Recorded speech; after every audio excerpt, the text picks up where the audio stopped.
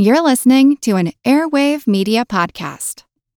Spring? Is that you? Warmer temps mean new Allbirds styles. Meet the Superlight Collection, the lightest ever shoes from Allbirds, now in fresh colors. These must-have travel shoes have a lighter-than-air feel and a barely-there fit that made them the most packable shoes ever. Plus, they're comfy right out of the box. That means more comfort and less baggage. Experience how Allbirds is redefining comfort. Visit allbirds.com and use code SUPER24 for a free pair of socks with a purchase of $48 or more. That's ALLBIRDS.com, code SUPER24.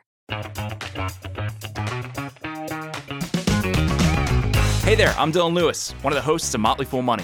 Each weekday on Motley Fool Money, we talk through the business news you need to know and the stories moving stocks on Wall Street. On weekends, we dive into the industries shaping tomorrow and host the experts, authors, and executives that understand them. Tune in for insights, a long-term perspective on investing, and of course, stock ideas. Plenty of them. To quote a listener, it pays to listen. Check us out and subscribe wherever you listen to podcasts.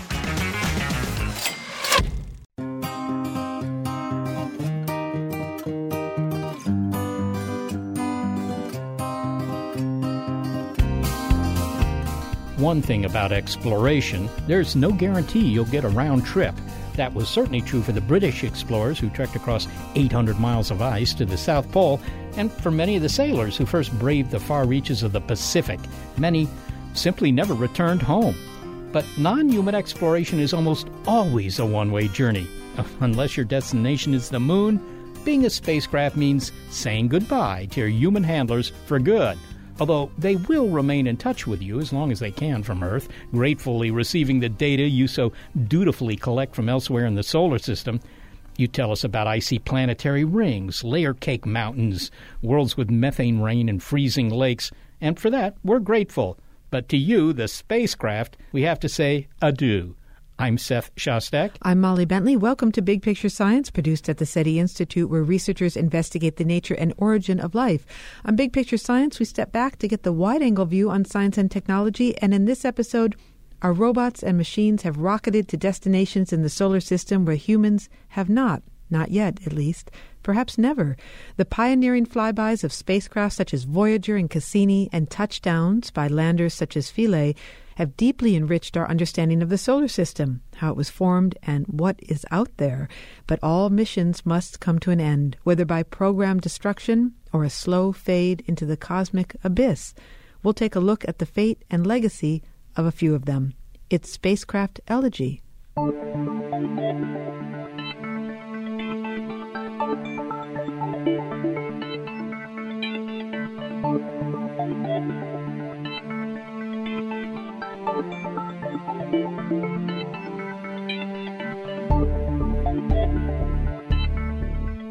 Now, I'm not playing solar system favorites, so let me say that right here and now.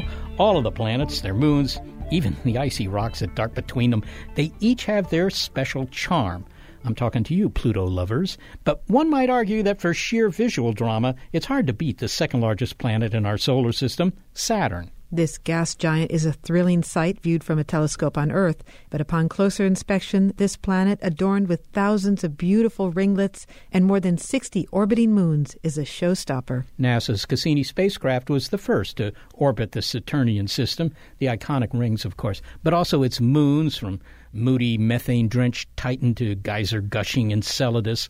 The grand finale of Cassini is coming up, and we'll describe its dramatic end in a moment. But first, a reminder of the mission's highlights then and now. What follows is an excerpt from our interview with the leader of the Cassini imaging team, Carolyn Porco, back in 2009, not long after the first flyby of Enceladus. We assumed that the small moon was a dormant ice ball in the middle of Saturn's E-ring. Surprise. Yeah, I would say it has been the biggest surprise, because while we did suspect, even before we got there with Cassini, that there might be some kind of jetting activity because of the E-ring, we never, ever expected it to be as visually spectacular and dramatic as it turned out to be. You say jetting, and what you mean is some sort of material being shot out, sort of like a geyser out of Enceladus. I say jets because that's what it looks like. It's material jetting and producing these lots of very narrow jets. But those jets, we think now, are geysers, and geysers carries the very specific definition of erupting from pockets of liquid water. And it's been the thing that points to a very exciting possibility that under the subsurface of the South Pole region on Enceladus, which we know already is giving off excess warmth, has coming out of it water vapor and simple organic compounds, we think there's liquid water as well. In fact, maybe liquid salty water. And so it's just coming together. Over the last few years, we're becoming more and more confident that we very likely do. You know, we scientists, we don't like to commit to anything definitely, but, you know, it's looking really good that we might have a habitable zone under the surface of Enceladus where at least prebiotic chemistry and maybe even life might be stirring. In the 7 years since, Cassini has discovered an ocean under the icy crust of Enceladus and, recently, that the plume contains an ingredient that could support life, molecular hydrogen. SETI Institute Planetary Scientist Matt Tiscareno says Enceladus has been one of many stunning scientific successes of Cassini. So now we have this scenario where there is energy and there are organics and there is liquid water. And we know that they're all in communication with each other. And so that does make Enceladus one of the most interesting, possibly habitable environments in the solar system. Well, one of the things that has been announced about Enceladus, even with a press conference, which is fairly dramatic, is that Cassini sampled some of the material coming out of Enceladus and found some intriguing composition that kind of hint at the possibility of microbes under all that ice. Yes, that is the most recent Cassini discovery with regard to the Enceladus plumes, is that they detected trace amounts of hydrogen in the plume, which points to at least some kind of pre-organic chemistry that would make a habitable environment possible. I don't think it proves that microbes are actually present, but I think it does demonstrate that an environment in which microbes could thrive is likely present. Cassini's been on the job for a long time. When you look back on that 13-year career, what strikes you as some of the most interesting things this plucky little spacecraft — they're always plucky, I'm not quite sure why — this plucky little spacecraft has done? What has it found that you would rank near the top of the list? Cassini has a laundry list of amazing discoveries that it has made. We've already talked about Enceladus. We could talk for a long time about Titan. We knew practically nothing about the surface of Titan. It was the largest expanse of unexplored real estate in the solar system in 2004 when Cassini arrived. And we now know that it is a landscape with very recognizable features that we know from Earth, including river valleys and lake beds and sand dunes, with the difference being that instead of water flowing through these features, it's liquid hydrocarbons. The kind of natural gas that you burn in your stove is so cold that it liquefies. And what we think of as water is frozen hard as a rock and is actually playing the role of rock on the surface of Titan. And then we would also get to my personal favorite, which is Saturn's rings. We've just discovered an enormous amount of what goes on with this tremendously intricate system that is constantly moving in 100 different ways at the same location at the same time. We've learned about the chemistry, that the ring particles are made up of very fine water ice. We've learned about embedded moonlets that give us a window into the life of baby planets, which also are embedded objects in a disk system. We've been watching how these, we call them propeller moons, these embedded moons, as they change in their orbits because the disk is affecting them. And now with the ring-grazing orbits, we've gotten some close-up looks on the disturbance that they create in the rings. So looking at then both sides of that interaction and just a number of other things. When we look at the rings, I mean, are we looking at something that's very old? And where did they come from anyhow? When I was a kid, they would tell you at the local planetarium that Saturn's rings were the result of, some moon encountering some sort of disaster that broke it up into all these ring particles. I kind of wonder whether that's still considered a very good idea. I think it still must have something to do with an object that got too close to Saturn and encountered some sort of disaster. Whether it was a moon of Saturn or whether it was something making a close flyby from an orbit around the sun, I think that is still undetermined. There has also been a new question opened up as to how old the system really is. It's much easier to pull apart a moon into a ring system in the early days of the solar system because the solar system was a much more chaotic place. There were things flying around every which direction. And in the last few billion years, it's become much more orderly. And so it's a lot harder to find a big object that will stray into that dangerous territory and get pulled apart. So for that kind of reason, it's more appealing to think that the rings are probably as old as Saturn. But you run into some problems with that. How do you maintain such pristine water ice over 4 billion years when you're constantly being bombarded with dirty material from the rest of the solar system? The other thing that has more recently come to light through Cassini is if you look at how the orbits of Saturn's moons are changing and you rewind that process backwards, you can only go back for about 100 million years before you start to run into problems. So it may be that not only Saturn's rings, but the entire inner portion of the Saturn system, all of its inner moons, is only about 100 million years old. Only 100 million years old. That's really remarkable. But now Cassini, the craft that has made this discovery, is about to say goodbye. It's running out of the fuel needed to maneuver. So it's only fitting that the spacecraft's exit is as dramatic as its images of the Saturnian system. During its swan song, it will slip inside the rings before crashing into the planet itself. The final episode is the grand finale, which will begin in April, where Cassini spacecraft will come over the north pole of the planet and dive in between the rings and the cloud tops of the atmosphere, and will continue doing that through September, about once per week, getting spectacular data each time, and will eventually then, on September 15th, we'll dive into the atmosphere of the planet itself. Now, if I were on the Cassini spacecraft, I'm not sure I'd want to be at this point, but if I were on the Cassini spacecraft looking out the front, what happens to me? So if you are on board the Cassini spacecraft as it enters into this final plunge, you would start by seeing the north pole of the planet clear in front of you, and you would have more of a sense that you're moving vertically down onto it. And you would then see the rings off to your right and the planet off to your left, and you would be on a kind of a grazing trajectory, but you would, around the equator region, start to descend through clouds and things like that. And at some point around there, you'd better bail out and pull the ripcord on your parachute before the spacecraft continues plunging so far in that it burns up. Deploying my parachute, I'm not sure that's really going to help me much, is it? It's true. A parachute by itself would not help you very much because you would continue to descend until the atmosphere got so dense and thick that it crushed you.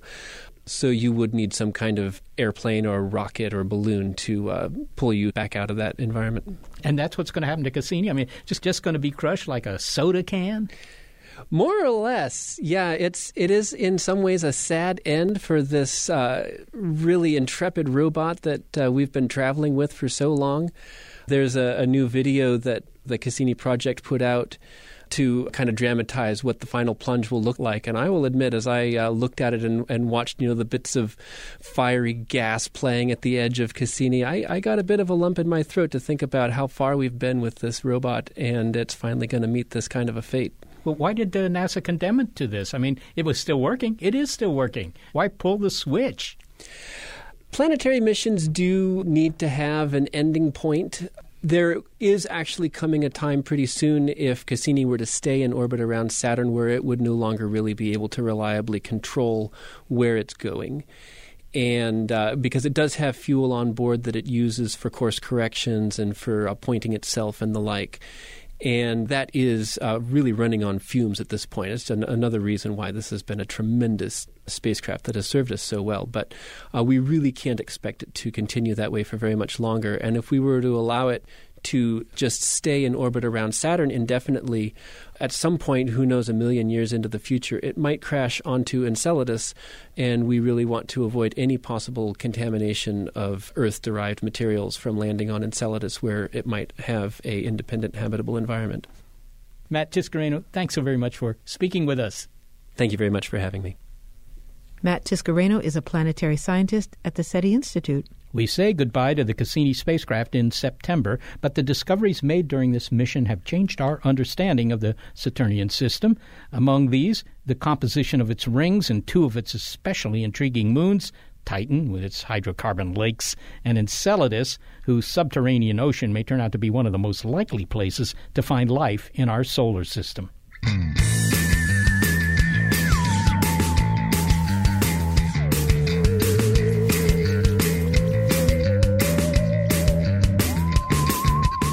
Saturn is one of the largest objects in the solar system. Up next, visits to 2 of the smallest. It's Spacecraft Elegy on Big Picture Science.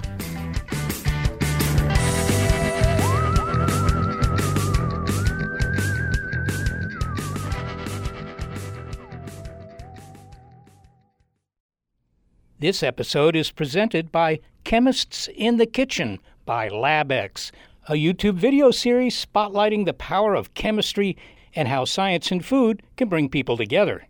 In each episode, real scientists walk you through things like making your own cheese at home, the chemistry behind soufflés, methods for botanical infusions, the formula for perfect deep-fried chicken, and much more.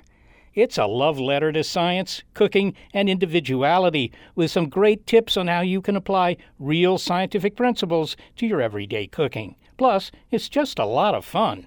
Season 3 is airing right now, and you can catch up with every episode for free on YouTube by searching Chemists in the Kitchen or going to youtube.com/labxnas.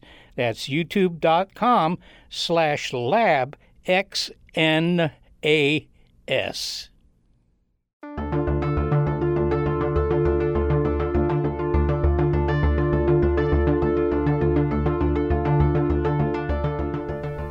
not a surprise that the discoveries of these robotic missions elicit surprise. I mean, every spacecraft sets out to accomplish something that's never been done before. But still, as the technology has improved, so has our ability to up our game by going farther and performing ever more stunning feats. The European Space Agency's Rosetta mission, launched in 2004, was the first to orbit a comet and land on its surface. Like Cassini's eventual demise, 10 years later, the Rosetta spacecraft also met its end by crashing into the object of its study, the comet 67P. But not before it watched as its lander Philae touched down. Sure, there were some hiccups, says Jonathan Amos, a senior writer and science correspondent for the BBC who has covered the Rosetta mission extensively, but they haven't detracted from a glimpse into how one of the oldest objects in the solar system formed. Well, Jonathan, we know that Rosetta crashed into 67P, but where is the Philae lander right now? Well, it's on the surface of the comet as well, not far from where Rosetta came down. If you remember, when Rosetta arrived at comet 67P, it let Philae, the lander, go, and that went down to the surface, and it bounced across the head of this duck-shaped object. If you recall, comet 67P looks a little bit like a duck. And it was the head that the little Philae lander was aimed at. It touched down and then it bounced. It bounced 2 or 3 times, actually, before coming to a stop in a little alcove. And its battery ran down and its solar panels couldn't see the sun, so it couldn't recharge itself. So we only got about 60 hours life out of that little lander. But the great thing was that the mothership Rosetta continued to look for it. And in the weeks before it did its own dive down to the comet, it found the little lander in that alcove, took a picture, and so we know it was safe on the surface, even though it wasn't alive. The Philae lander sent back data before it fell silent. And John, where are those data now? What have we learned about the comet? Well, it's in an archive at the European Space Agency. I think they took something like 116,000 images. So that's just pictures. There's all of the spectra from the various instruments as well, thousands and thousands of spectra that will take years, probably decades to get through and to fully understand. And, when they do a mission like that, you're very much in the throes of just doing it day to day. To fly a spacecraft around an irregular object like this with an irregular gravity field, it took a tremendous amount of ingenuity to do that. So once they got through the mission, now is kind of the time when you might expect them to start to pop out the papers. And that's what we're actually seeing now. We're seeing a stream of papers appear in the scientific journals telling us about some of the things that they discovered. So very recently, we had a paper out that showed us some of the surface changes that occurred on the comet while Rosetta was orbiting it. Great cliff falls. You saw cracks appear, and then the boulders rumble down the side of slopes. You saw great outbursts of gas and dust. All of this tells you something about how comets operate, how they're put together. And that is the kind of thing now that we will get from the scientists as they go through all of this data in the coming decades. And I mean decades. Now, what is it that is attractive to scientists about comets? We want to study them because they've been around since the birth of the solar system, and they might tell us something about those early eons? Yeah, absolutely. If you look at planet Earth today, it's very difficult to understand or gauge what the early Earth must have been like. And that's because we have an atmosphere and our rocks are continually weathered. We have plate tectonics, which means that the surface of the Earth is constantly recycled. And so it's really difficult on Earth, to find really old rocks, for instance. Most of the rocks that you see on the surface of the Earth, and I include the ocean floor here, are only a few 100 million years old. And yet we know the Earth is 4.6 billion years old. So you go and find those objects in the solar system that haven't been modified very much if you want to learn about the early times. So you go to asteroids and you go to comets. And so by studying a comet like 67P, we kind of understand what the conditions must have been like when the planets and all the other objects in the solar system started to form 4.6 billion years ago. So it's an archive, it's a recording from those times, and it's waiting for us to read. Well, as someone who covers these missions regularly, as you do, and thinks about the early universe and the early solar system, are you able to get your head around the span of time? You're talking about billions of years. Are you able to get your head around that? It's a long time, isn't it? Yeah. If I was to pick out one thing from the mission that I think people will kind of consider about the early times in the solar system, when we looked into some of the pits that were on the surface of the comet, you saw how can I describe it? Well, let me describe it how the scientists describe it. It was like goosebumps. When you get really cold, you get these bumps that appear on your arm. Okay. Now, when they looked into the sides of some of the deep pits on the surface of this comet, they could see an effect like that. And they actually called them goosebumps. Sometimes they called them dinosaur eggs as well. If you can imagine a clutch of dinosaur eggs gathered together. It's a sort of bobbly affair, yeah? And they're all about 2 or 3 meters in size. And the thinking is that those are the objects that came together to build that object 4.6 billion years ago. Well, when you say build, the building, they're coming together. What's bringing them together? So you can imagine a great big cloud of gas and dust that started to collapse. At the center of it, you would have had the sun form. You'd have also had Jupiter as the other dominant feature in that cloud forming as well. And then, a lot of the dust grains would start to clump together and the ices. You'd eventually have got planets out of that as well, because it would have, formed into a disk around the sun. But further out, you would have got these ices and these dusty grains coming together. And, the theory that they're chucking around at the moment is that you got these lumps that grew to a size of about 2 to 3 meters. These clumps, these goosebumps, then came together themselves to form the larger object that is 67P. And in fact, if you look at the layers as they mapped on the surface of the comet by looking into these pits, you can kind of imagine 2 onions that have come together, because you see, if you cut through an onion, you see layers, don't you, yeah? Well, it appears that the head of the duck and the body of the duck are like 2 separate onions that have come together because their layers are not disturbed. They're not all completely mixed up. So that tells us that they were probably 2 separate bodies at one time. And then you kind of think, well, hang on a second. They clearly didn't smash into each other.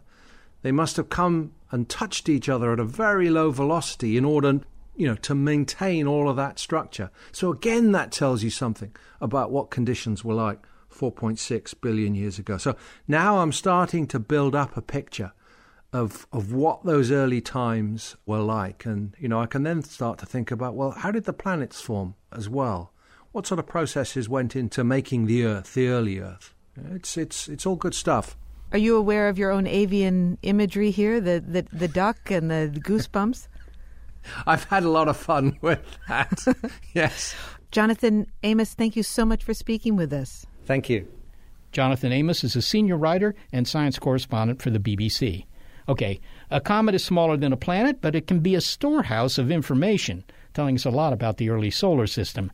It's, like never seeing a baby photo of yourself. And then when you find one, you exclaim, "Oh, so that's what I looked like."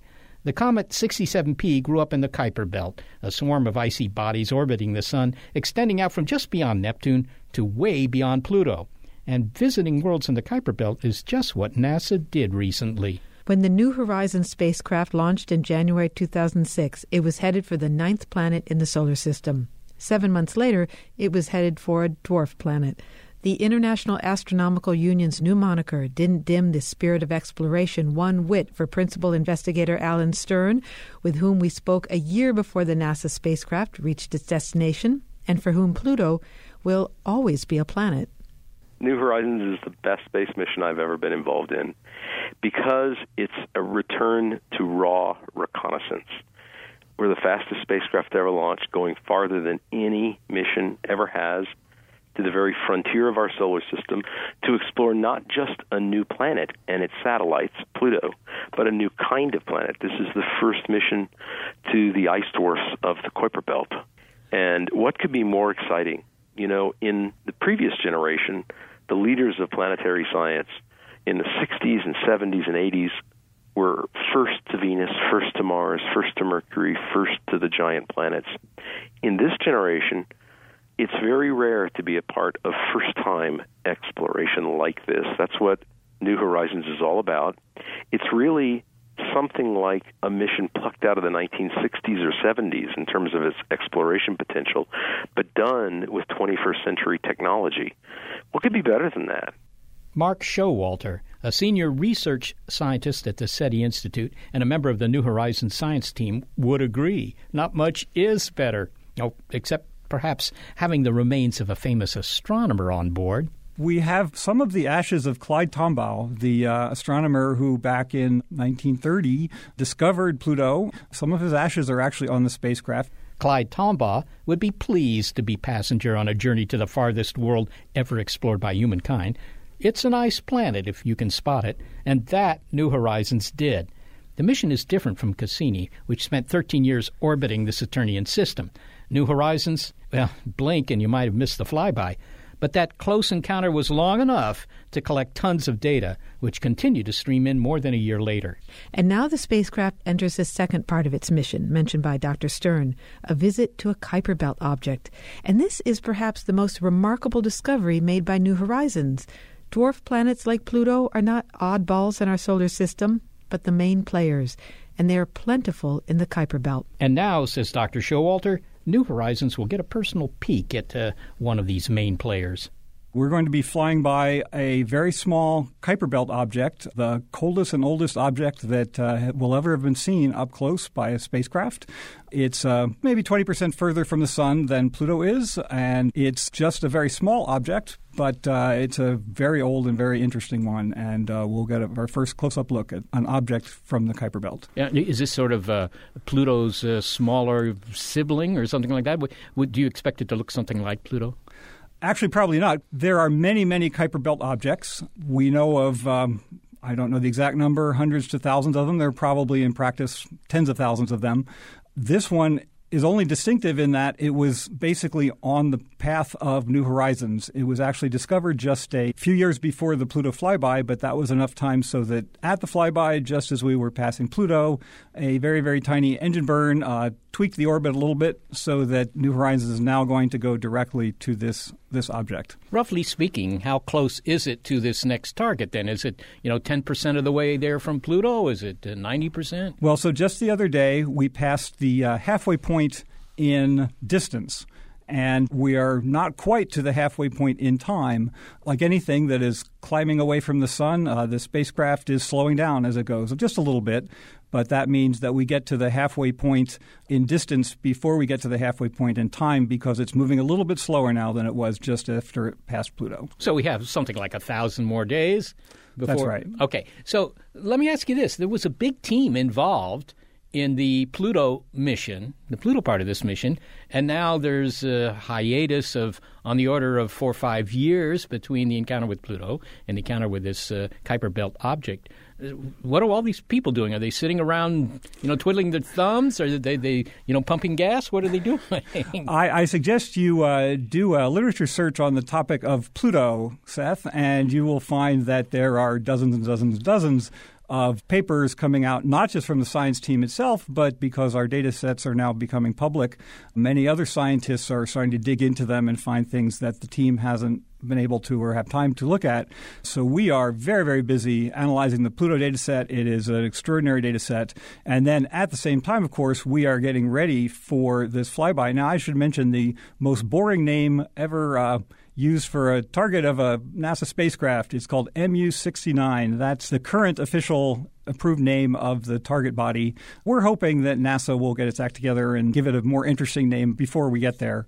But MU-69 planning is very much underway. We have all kinds of contingencies in store in terms of whether it has satellites, whether it could even have a ring for all we know, dust clouds, whatever. We have to plan for a number of different options because we know so very little about this object. Okay, so there is a bit of a hiatus, there is an intermission, but the cast has not been sent home. That's right. We're all very, very busy. And honestly, the Pluto data set is extraordinary, and we're all having the time of our lives just understanding the Pluto system.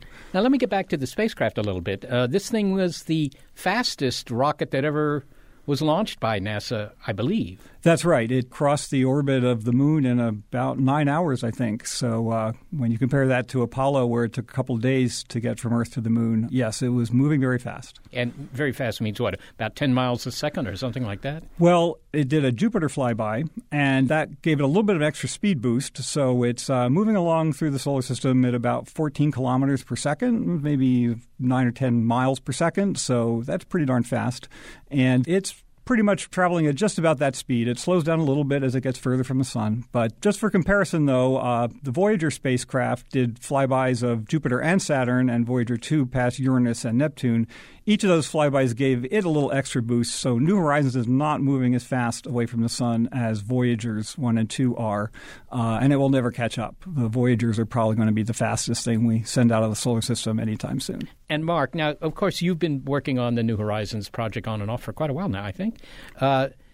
What is the psychology of this? Because most missions, you send a mission to Mars and it gets there in half a year and you start getting data right away. This took 10 years to get to the primary target. Does that require a different sort of mindset? Oh, absolutely. And let me just acknowledge that there was a team working on this mission long before I got involved. For as long as we have been from launch to Pluto, you can go back in time before that to the time when Alan Stern and his team were originally proposing and originally designing the mission. Had to go through NASA approval, a lot of missteps along the way where things had to get changed. So the team is extraordinarily dedicated and have been working on this for a very long time. And so, of course, the Pluto flyby itself was a culmination of certainly 20 years of work for some people. And if something had gone wrong at that flyby, that would have been kind of 20 years of work down the drain. So let's really acknowledge the hard work and the really skilled engineers and scientists who put so much time into this project. Finally, Mark, as you're well aware, there's a bit of a movement, I don't know how serious it is, to reinstate Pluto as a planet, probably by popular demand. Do you have a dog? I don't know if I can use that term when I speak of Pluto, but do you have a dog in this fight? I have no personal qualms with the word dwarf planet. When the International Astronomical Union decided to, quote, demote Pluto, they came up with this new term called dwarf planet, and it includes Pluto. It includes some large asteroids, including Ceres and Vesta. It's a pretty strange definition that the International Astronomical Union came up with, in which whether something is a planet or not depends on where it is. So, for example, if you took Earth and moved it far enough away from the sun, it would cease to be a planet. Just in our English language, our concept of nouns, the idea that, this microphone I'm speaking into, if I put it somewhere else, it would cease to be a microphone. That's kind of what the IAU definition says. If you took a planet and put it somewhere else, it would no longer be a planet. So the movement is to bring a little bit of more linguistic sense, I think, to the definition of planet, and I'm all for that. I think the idea that there has to be some fixed number of planets that is either 8 or 9 or sometimes 10 is really very silly. We certainly all understand that there are big rivers and medium-sized rivers and small rivers. Why can't there be big planets and medium-sized planets and small planets? And planet's just kind of the generic term in my mind, and I hope eventually the International Astronomical Union comes to see it that way as well. Sounds like there's reason to be optimistic, at least for the smaller members of the solar system. Mark Showalter, thanks so very much for talking with us. It's been a pleasure, Seth. Mark Showalter is a senior research scientist at the SETI Institute and a member of the New Horizons science team. And he and his colleagues, by the way, discovered 2 of Pluto's 5 moons, Kerberos and Styx. As New Horizons approaches the Kuiper Belt object MU-69, we'll learn more about these icy bodies, Pluto's buddies, and the most common type of object in the solar system. But regarding Pluto itself, well, the mission has discovered evidence of liquid water beneath its surface. So we are finding that, just as in the case with Saturn's moons, even the most inhospitable-seeming worlds have liquid water.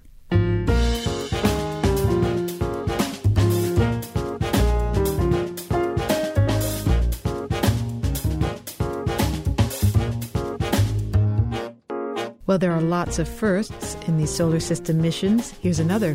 The first spacecraft to leave the solar system and venture into interstellar space, and the pioneering rock and roller along for the ride. Plus, the answer to the riddle, why did the rover climb the mountain? It's Spacecraft Elegy on Big Picture Science. Want to learn how you can make smarter decisions with your money? Well, I've got the podcast for you. I'm Sean Piles, and I host NerdWallet's Smart Money Podcast. On our show, we help listeners like you make the most of your finances. I sit down with NerdWallet's team of nerds, personal finance experts in credit cards, banking, investing, and more. We answer your real-world money questions and break down the latest personal finance news. The nerds will give you the clarity you need by cutting through the clutter and misinformation in today's world of personal finance. We don't promote get-rich-quick schemes or hype unrealistic side hustles. Instead, we offer practical knowledge that you can apply in your everyday life. You'll learn about strategies to help you build your wealth, invest wisely, shop for financial products, and plan for major life events. And you'll walk away with the confidence you need to ensure that your money is always working as hard as you are. So turn to the nerds to answer your real-world money questions and get insights that can help you make the smartest financial decisions for your life. Listen to NerdWallet's Smart Money Podcast wherever you get your podcasts.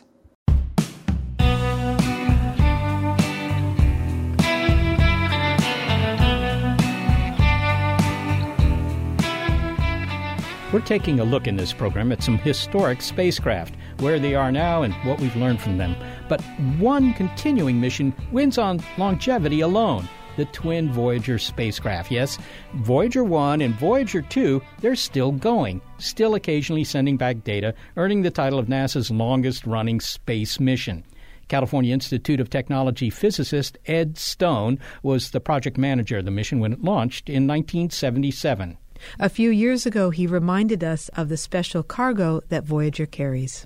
We asked Carl Sagan to set up a committee to design some sort of message from Earth. The Pioneer spacecraft had plaques, but the committee decided it would be nice to actually have a record. Now, this is an analog grooved record, but nevertheless it has on it images of Earth. So it obviously has pictures of humans, but it also has pictures of nature. It has sounds of nature. It has music from around the world. It has many different languages, greetings in many different languages. So it's an attempt to send a picture, if you like, of the planet, which in fact for the first time could reach out and leave its own solar system.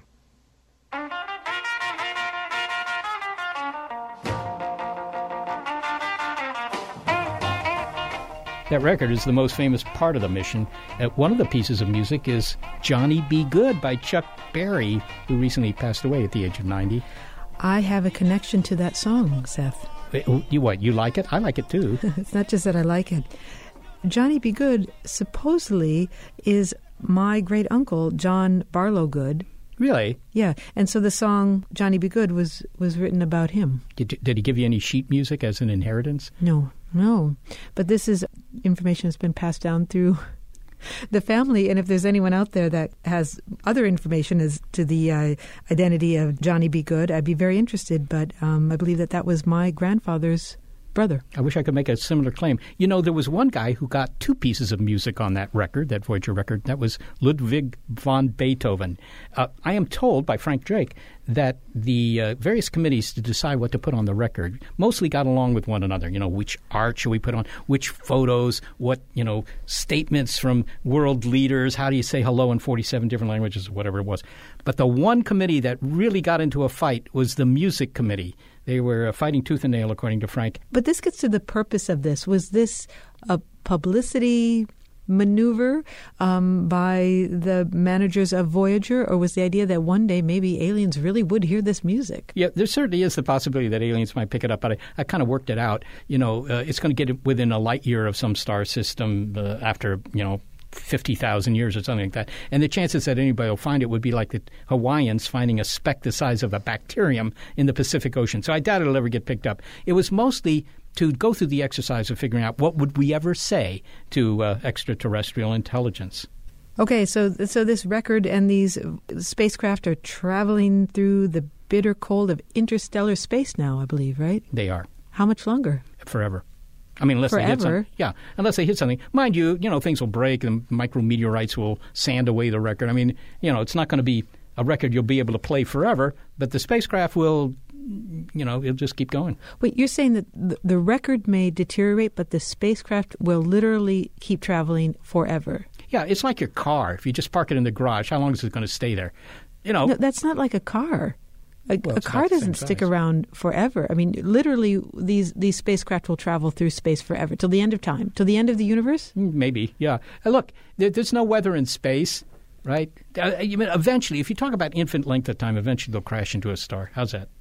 So their exit is a slow, gradual They just go away. Absorption into the recesses of space. Yeah, you could look at them as the tombstone of humanity because it'll be there a lot longer than the Earth will, or certainly than we will. Voyager is perhaps our best tombstone because it will last so long.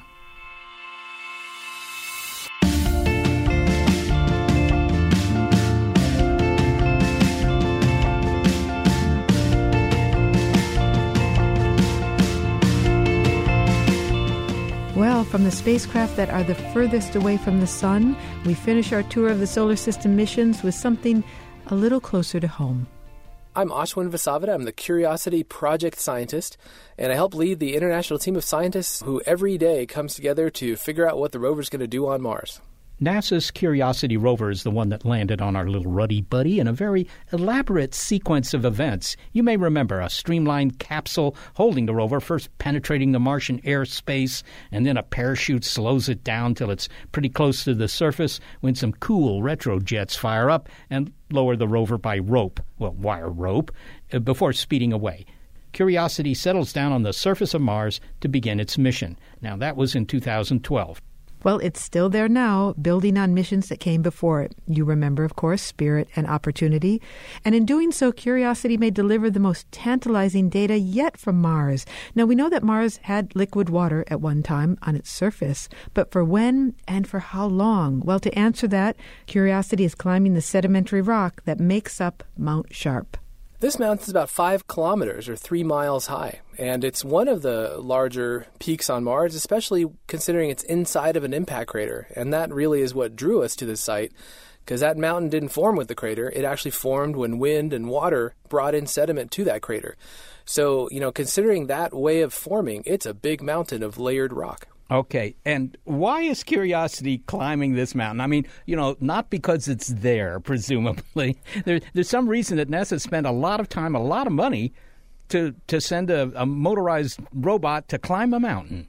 Yeah, our mission for the last 5 years has been to figure out if Mars ever had the conditions for supporting life.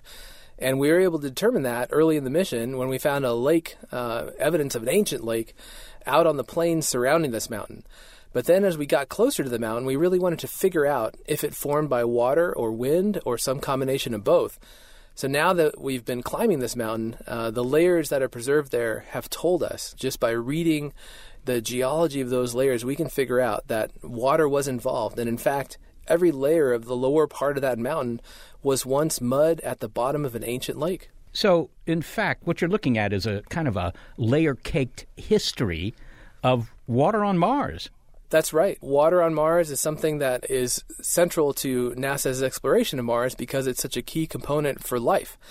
But we can do a lot more than that. Curiosity is a car-sized rover because it carries a drill and laboratories that can analyze sediment that we drill into and deliver to those labs.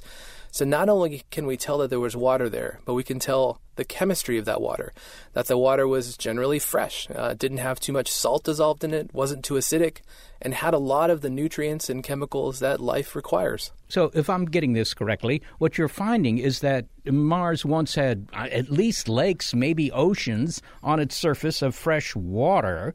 That sounds like the situation that might lead to life, indeed. So is Curiosity going to dig into the mud there, or the ancient mud, I guess I should say, and actually look for, fossilized life? Is that on its agenda?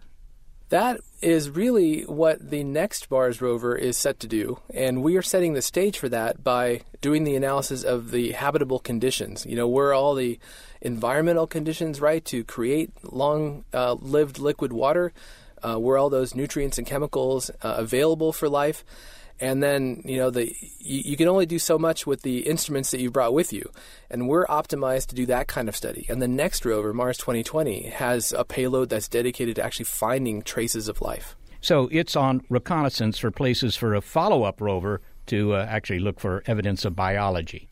That's correct. Okay, now, look, I don't climb mountains for a living or even as a hobby, but I've seen the photos, I've seen the movies, and, they've got funny boots and pitons and, axes and stuff like that. I assume that this rover doesn't have any of that stuff. How can it climb this mountain? It's just a little cart. That's right. It's a 6-wheeled off-road vehicle, so it's pretty capable that way. But fortunately, also, the mountain isn't a vertical face. Amazingly, without any road building on Mars, we've been able to find paths up the mountain using the incredible images we have from the satellites that we've had mapping Mars for more than a decade. So we can actually chart a path from the plains around the mountain up through the mountain, finding every little canyon and every little place where there's an accessible path for our rover. All right, so at this rate, are you going to go all the way to the top with the rover? Is it going to, summit this mountain? No, that's not really the plan. We really want to focus on the very lowest part of this mountain, the foothills, if you will, where all this really intriguing evidence is from orbit. We can see clay minerals, for example, from orbit, and we're driving to one of these regions right now, and clay minerals occur when rock interacts with water over a long period of time. We're going to little spots on the treasure map that we've created from the satellite imagery, and trying to reach each of those areas, as long as the rover survives. Order of magnitude, how old are those deposits that you're digging around? All the geology that we're looking at probably dates from about 3 billion years ago. And that's right at the end of the period that most scientists think that Mars was at least wet with a lot of liquid water, if not also warm. And so we're right at the end of that period when Mars is transitioning into a colder planet and a dry planet like it is today. So it's pretty exciting not just to see that evidence of the liquid water, but also to maybe see a glimpse of how Mars changed so radically to dry and cold. So, it's conceivable and maybe something to hope for that the rover is rolling across the burial plots of microbes from 3 billion years ago. That's right. That's when we think Mars had the best chance for supporting life. And so we're really excited to be in the kind of a geological wonderland that dates from that time period. And finally, Ashwin, the Curiosity rover is not the only spacecraft we've got out there, or it's one of the few rovers, I guess, now, but it's not the only probe we've sent into the solar system. We have the Cassini mission and the New Horizons mission and spacecraft that have been out there for decades. How would you say that the Curiosity mission complements the other exploration of the solar system by spacecraft? And how could a discovery on Mount Sharp, such as you've been describing here, change our understanding of the history of where we live? Yeah, NASA has an overall goal for planetary exploration of understanding whether life exists outside of Earth. And, we don't really know. We have a limited understanding of where the best places for that might have been in the solar system or are today. So, I think it's great that NASA is able to explore the ocean worlds of Jupiter and Saturn's moons and then also go to a place like Mars, which may not have life today, but may have had abundant water on the surface, very much an Earth-like situation 3 billion years ago. So all these spacecraft work together to answer this very fundamental question of, did life ever originate or exist in the solar system outside of Earth? Ashwin Vasavada, thanks so very much for speaking with us. Absolutely. It's been fun. Ashwin Vasavada is the Curiosity Project scientist at the Jet Propulsion Laboratory in Pasadena. Well, so what we're seeing in this show is that these rovers, flybys, and other spacecraft have changed our understanding of the solar system. Well, they have. And, what were only, kind of faceless dots in the astronomy textbooks when I was a kid have all developed personalities. I mean, the moons of Jupiter, Saturn, we didn't even know about most of them to begin with. And now we see that they each have interesting terrain, history, and possibly even liquid water. And in fact, we're finding that even the most inhospitable bodies in the solar system have water. That has come as a surprise. Enceladus is one, Titan is another, and even water on Pluto, possibly. Yeah, well, underneath. That's right. So you can't call them inhospitable anymore. If they've got liquid water, maybe they are hospitable. Maybe they've even got life there. Right, so that raises the question of where else in the solar system there might be life. And now there are a few candidates to search for that life.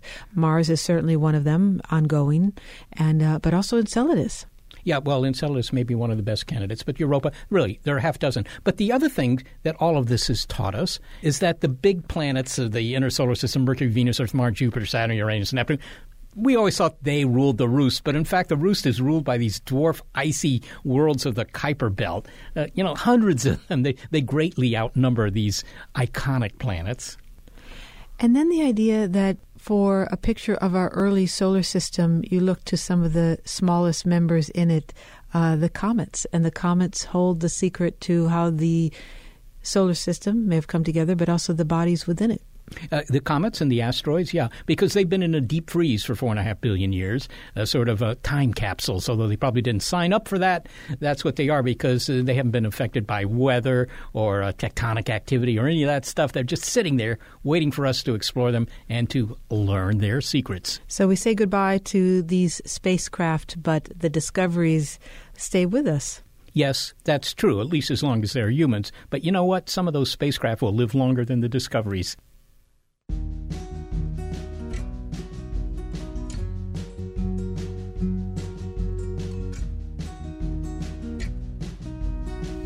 Well, thanks to those who voyage with us each week to make this show, senior producer Gary Niederhoff and operations manager Barbara Vance. Thanks also to financial support from Rena Shulsky-David and Sammy David and to the William K. Bowes Jr. Foundation. Big Picture Science is produced at the SETI Institute, a nonprofit scientific and education organization whose scientists study the origin and nature of life, including understanding how rings and planets form. And a big thanks also to our listeners. Your ears have been attuned to the Big Picture Science episode Spacecraft Elegy. If you'd like to hear more Big Picture Science episodes, well, you'll find them in our archive at bigpicturescience.org. And if you're a podcast listener but prefer listening to over-the-air radio because of some peculiarity in your upbringing, check out the listing on our website of radio stations that carry the program. And if your local station is not on that list, consider letting them know you like the show. And to reach us directly with your comments, throw in some faint praise, and then email it all to bigpicturescience@seti.org.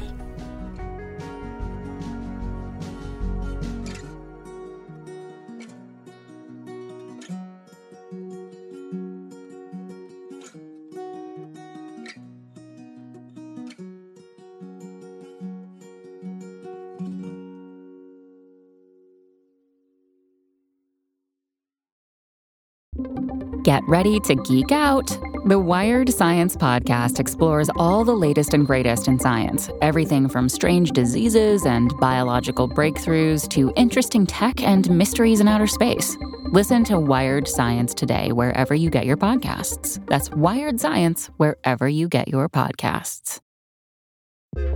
The world is constantly changing and transforming. Cut through some of the noise with What's New with Wired, a podcast that goes in depth on the latest news in technology and culture. Their award-winning journalism will help you make sense of what's happening in the world. Listen to What's New with Wired wherever you get your podcasts. That's What's New with Wired, wherever you get your podcasts.